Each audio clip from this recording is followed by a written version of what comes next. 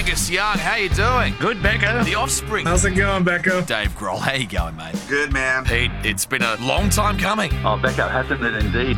We go inside the dressing room, speak to the biggest names in music, Keith Richards and the Rolling Stones. and crack open their esky. That's exactly how I imagine you, by the way, sitting opposite me with a vodka and orange. You're a discerning chap. This is The Rider. Hey, this is Becko. Welcome to it. Here we are, episode 2 of The Rider. Thanks to everyone who subscribed over the last week, all the INXS fan groups. Andrew Farris really was a great chat last week on the show. You can go back and listen to it. He's such a warm person. He really opened up about so many things, including his father's influence on the band, the loss of Michael, and also the great team they were, Michael and himself as songwriters. And I think the biggest thing I took from that too is the band really believed in 97 that was going to be a big turnaround of their career, and they just felt like they were on the cusp of something really big with that final tour with Michael. So you can check that out right now. Now, first up, massive news this week. Midnight Oil are wrapping things up. It was always really important to this band to be able to deliver for the audience and just make it count. We're about giving that audience everything that we had, everything that was happening on stage, we wanted to give to them in buckets. And as you were setting things up, I kept asking questions. I mean, why are you nailing the drum kit to the floor? In the first song, they destroyed it. They're not saying goodbye just yet, but what they're saying is this will be their last tour, and this has been a 5-year run since they first came back. And that led to the Great Circle Tour, which was 77 shows in 16 countries. You might have been in London. There was a big gig over there. There was the Greek Theatre in Los Angeles. And, of course, wrapping things up at the Domain, which was one of those iconic gigs as well. But their album Resist is coming out in Feb. So the tour starts in Newcastle in February. They've got 14 outdoor and arena shows. There's a bunch of Day on the Green shows. You've got Blues Fest, of course, and Mona and Tassie as well. And the last show is going to be April 21 in Sydney. There might be some more shows being added to that as things go. And that really is going to be something special for Midnight Oil fans in 2022. So this week on the show, Ben Lee. First time I heard Ben was when he had his band Noise Addict, which I had heard on a cassette when Sonic Youth was touring. He had a fearlessness to what he was doing. I'm Ben Lee. I got my own album out, and that's the side of the talk. Ben Lee is someone that all Aussie music fans just love. He's been getting so much traction over the last few months in lockdown. His new album is coming out next year, I'm Fun, which is his 20th album, which is just insane. You probably heard the new song, Born for This Bullshit, which is out, and he's been doing a lot of stuff online, a lot of TikTok with his family, and so there's lots to cover off with Ben. You know, what was life like growing up in Bondi, a Jewish family, and then he took off to the USA and straight away slotted into a bit of a celebrity circle of friends. And he was playing in New York City. He was discovered by the Beastie Boys. And so I think it's time now we bring him into the chat. He's dialing in from LA via Zoom. And I can see his video is just coming through right now. Ben Lee, how are you? I'm good, mate. How are you? Man, I'm good. You're back in LA. You came over to Sydney during the pandemic. I think it kind of timed it perfectly because you came over with the family. You wrote some music. Yeah, well, it's funny. Even despite the lockdown, because I was doing a lot of promo and stuff for my single. We sort of worked all the way through it. So, it was sort of actually a really busy year. So suddenly we're back in LA, and it's time to we're working on some other projects and. Just, it feels like the right timing. Well, first of all, because it is The Rider, I have to ask you, you've been doing a lot of touring since you're a teenager. What is in your rider currently? What do you ask for when you're doing your shows? Well, I mean, it's your own money. I mean, that's the thing that most artists don't realize. Sparkling water for myself, some scotch in case I'm hosting people or something like that, and some fresh fruit. Yeah, that keeps it simple because there's no point in putting in a bottle of scotch and a bottle of Grey Goose in there when you're paying it for yourself, really, is there? Yeah, exactly. It's like people think it's a gift or something, but But that would have been different, though, when you were probably 17 or 18 touring then. When you're living on the bus and everything, you tend to restock all your, replenish all your supplies with the rider each night. So I remember there was phases where people got really into, towels and socks and all that kind of thing. Hummus, I mean, like most musicians can't look at hummus when they're off the road. The weirdest one though was in Germany. I remember we asked for like a vegetable platter, and they just gave us a whole raw cauliflower with cream sauce dripping, like Thousand Island sauce just dripping over the top. Like perfect sustenance for vegetarians, I guess. You've had some great moments in your life, talking about great meals as well. I remember sort of reading something where you're on tour with Sean Lennon, and you were in Sean, Japan. in Japan. Yeah, that was actually probably one of the best meals I've ever had in my life. We went to a Buddhist temple where all of the food was grown on the property and served, and it was like this 8-course vegan feast. I mean, it was unbelievable. And the thing is, you're surrounded by these incredible people. I often wonder whether you got starstruck because you were doing it so early in your career. Like, did you get used to that early on, or was it just a normal life at that point? Yeah, I still get starstruck, but I also get starstruck by like young artists when I like their albums. You know what I mean? Like for me, talent is more than fame, is awe-inspiring. Like just because someone's like on a TV show or a model or something, like I'm not going to be like super starstruck by them. But when people are very charismatic and talented, so yeah, I think that's okay. Like I think it's not a bad thing to maintain that sense of like being a fan and feeling like, like a little bit in awe of people whose work you respect. Yeah. Yeah, no, well said. And you moved back to Sydney, and we caught up actually at your house about a year ago, and you had 2 songs almost ready to go, and one of them was Born for This Bullshit, and straight away it was like a no-brainer. It just sort of fit the mood of what we're going through right now. And since then you've worked on an entire album which comes out next year, I'm Fun, which by the way has got the greatest album cover of all time. I love it too. Yeah, I mean the whole album we would have put out sooner, but I don't know if you've heard about it. It's something a lot of artists are talking about. There's a massive backlog with the vinyl pressing plants. Not only because I guess Adele, they're printing like 500,000 copies, which is like the biggest vinyl press that's been done in years. But yeah, that's really it really set things back, and you want to be both fair to fans that want to buy something on vinyl. And also have them count as sales for charting and all that kind of thing. So yeah, it was a bit funny, but at the end of the day, it's not a bad thing to have a longer run up where you can really you can really like explore the themes of the record through videos and all this sort of stuff over a longer period. I'm not too bummed out about it. Yeah, it's sort of, who would have thought that in this year that would be counting vinyl sales so heavily, but it's true because streaming is only just tiny, and if you can get a few thousand records sold, that is going to weight that so much. Yeah, I don't know the exact weighting, but it's the kind of thing where like, if you sell 1,000 copies of vinyl in Australia, that's like a chart placement, basically. You're in the top 10. So it's one of those things that like you sort of, I think throughout a career, you can't help but make some concessions for like commerce.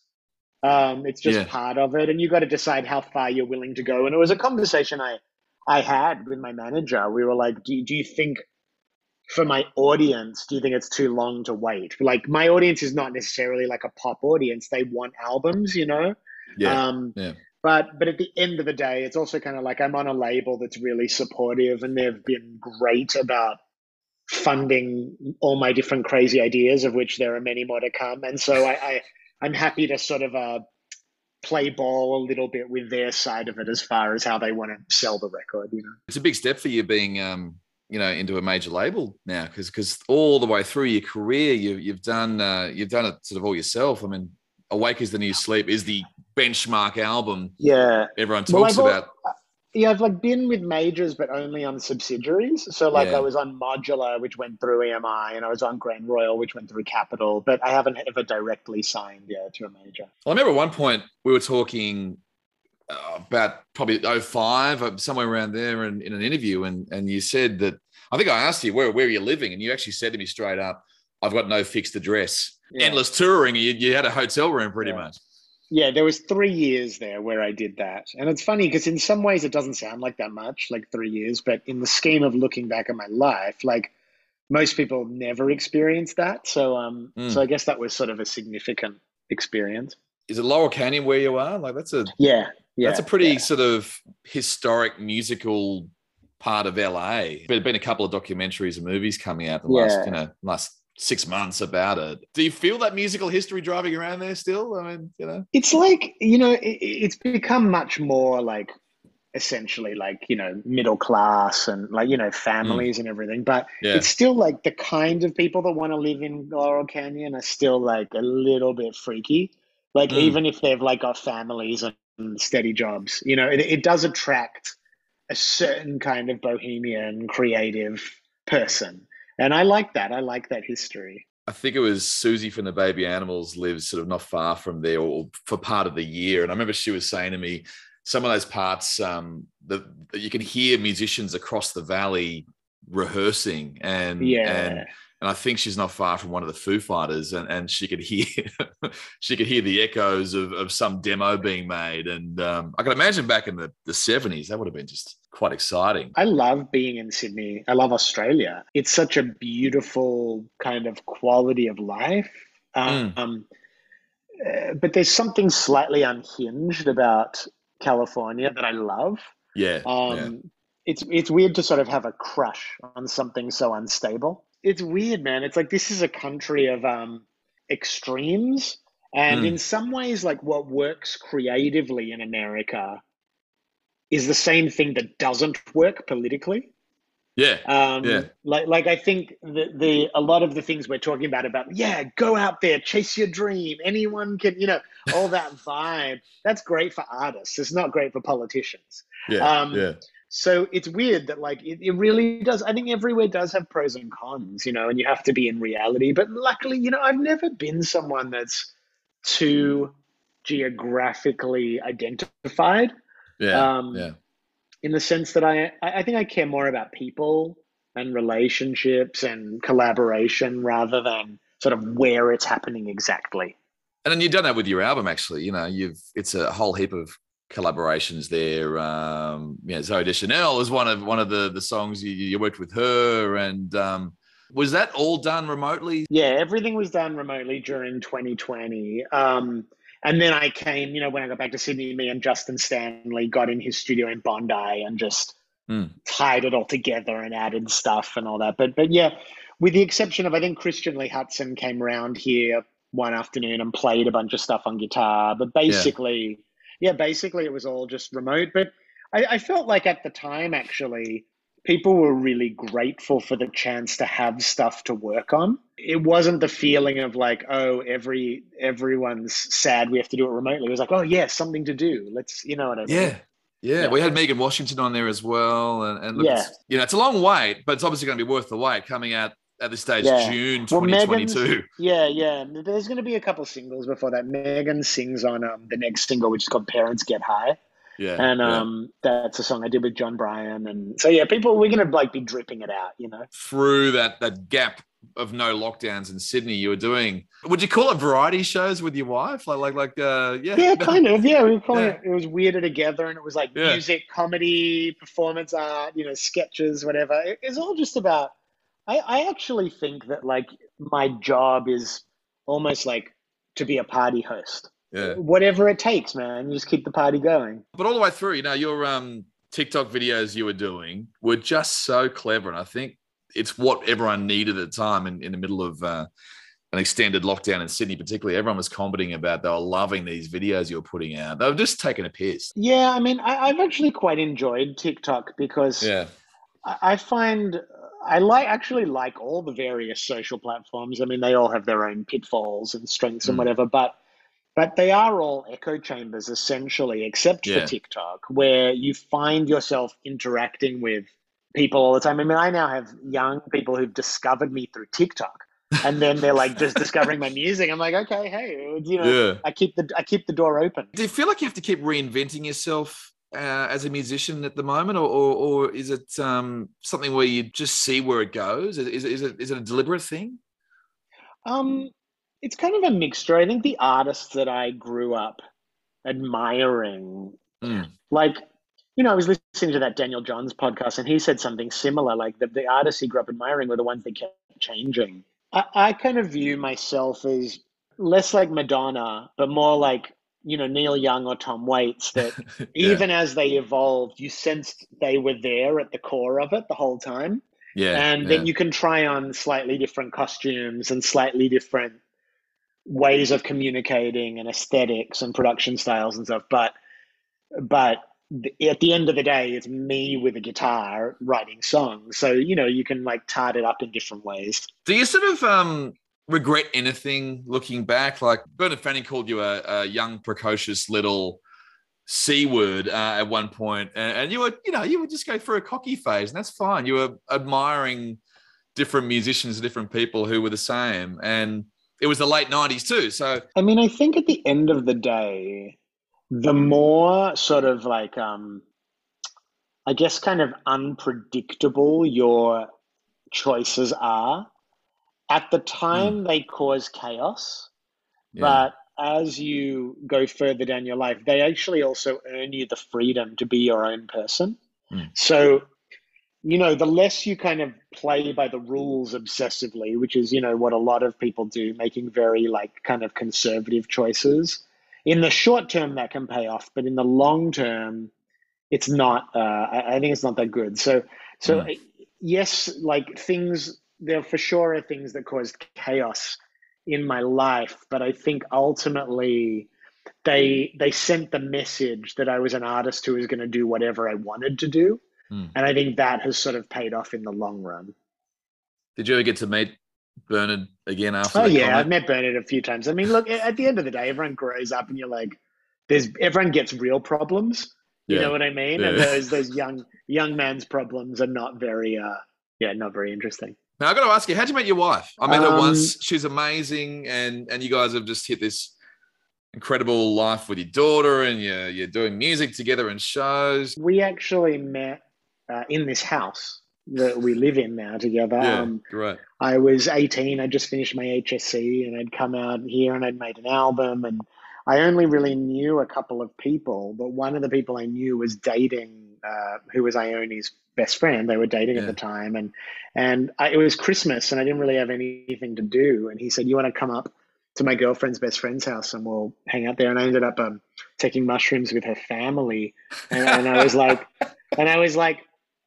I like these people. I like it here. And we didn't go on a date till 10 years later. So wow. Yeah. Because I remember you put up a post on your Instagram, I think it was like last year, you were showing the comparisons of, it might have been 1985, how you looked and how she looked.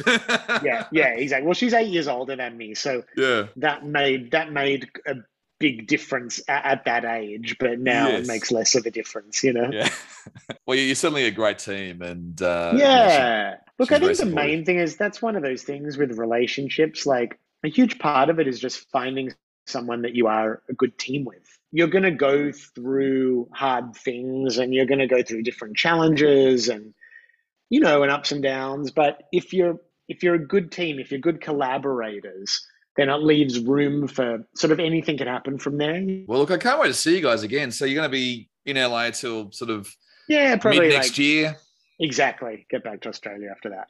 And then with a bit of luck, shows and just getting into the country will be probably a whole lot easier by then, hopefully, as well. Exactly.